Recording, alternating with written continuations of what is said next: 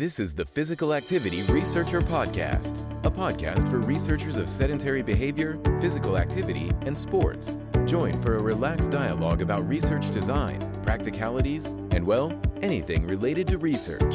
Learn from your fellow researchers useful and relevant information that does not fit into formal content and limited space of scientific publications. And here is your host, researcher and entrepreneur, Olli Tikkanen. Welcome to our mini-series, Context of Sedentary Behavior and Physical Activity.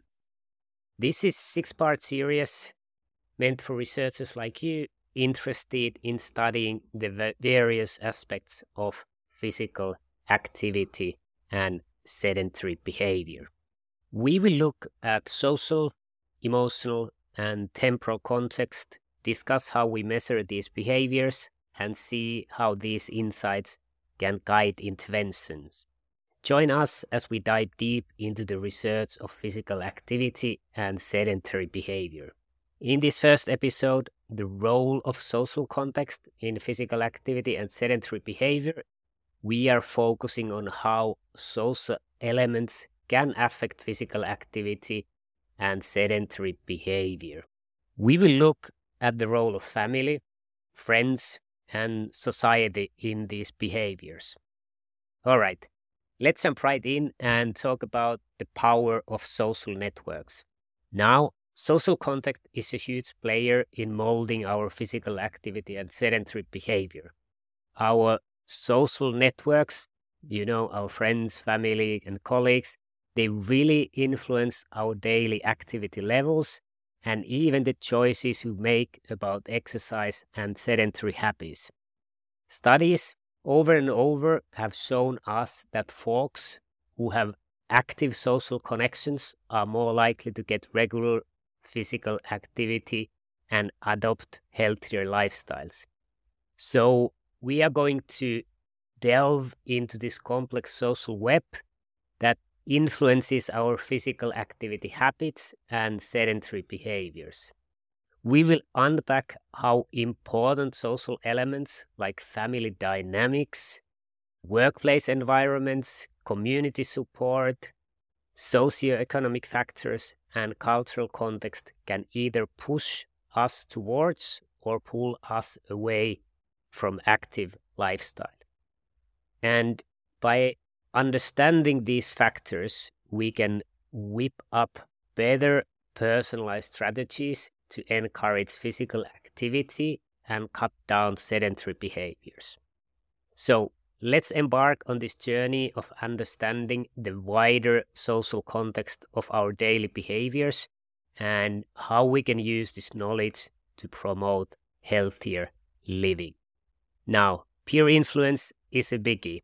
Peer influence, both positive and negative, can greatly impact our choices about physical activity.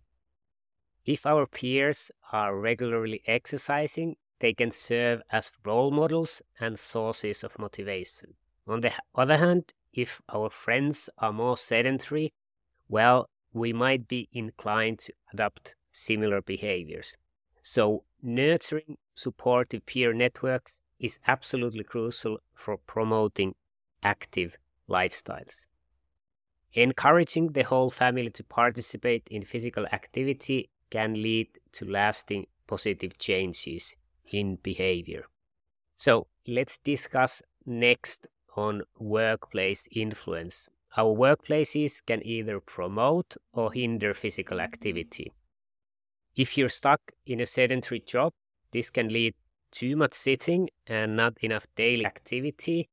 But if we implement workplace wellness programs and create an environment that encourages physical activity, like maybe having a walking meeting or standing desks, this can effectively counteract sedentary behavior and promote employee health. And when it comes to encouraging healthy habits in the community, building social support networks can be really helpful in increasing physical activity levels. Local initiatives like group exercise classes, walking clubs, or sport leagues can offer opportunities for social interaction and motivation, creating a supportive environment for individuals to adopt healthier habits. And then if we discuss about socioeconomic factors, these usually play a huge role in determining access to resources and facilities that promote physical activity.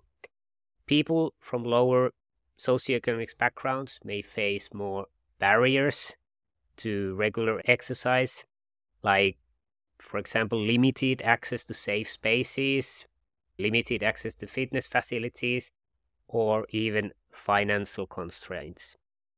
And to tackle these socioeconomic disparities in physical activity, it is vital to invest in community infrastructure like parks, walking trails, affordable sports facilities, and it's needed to create targeted programs that address barriers faced by disadvantaged populations.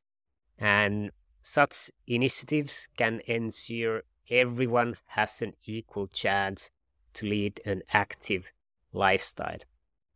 And we really cannot forget about cultural context. It plays a critical role in shaping physical activity behaviors. Traditional practices, beliefs, and cultural norms, these can either encourage or discourage being active. And it's crucial to consider these factors when designing different kind of interventions. And cultural awareness in intervention, it is a key. You cannot really go with one-size-fits-all approach, as it won't work for diverse populations. So it's essential to tailor interventions to the unique needs and preferences of different cultural groups to ensure the success of the intervention. And to wrap it all up, this episode 1, understanding the role of social context in physical activity and sedentary behavior is critical for researchers and clinicians alike to design effective interventions. And by considering factors like social networks, socioeconomic status, cultural context, we can develop tailored approaches that meet the unique needs of different populations and then promote healthier lifestyles. And that's the end of the episode 1. In the next episode, number 2, we are looking to emotional context of physical activity and sedentary behavior. And if you got interested in measuring context of sedentary behavior or physical activity, we have good news for you. Vibion platform provides convenient way to collect contextual information. It includes a cloud platform and easy-to-use mobile app for both Android and iOS. It has shown its capabilities in several large EU projects and is now available globally. Our product expert, Dr. Miriam Caprita, is glad to have a chat to see if our platform could help you make better research with less hassle. So feel free to book a quick video call with Miriam from the link in the episode description. Thanks for listening and have a great day.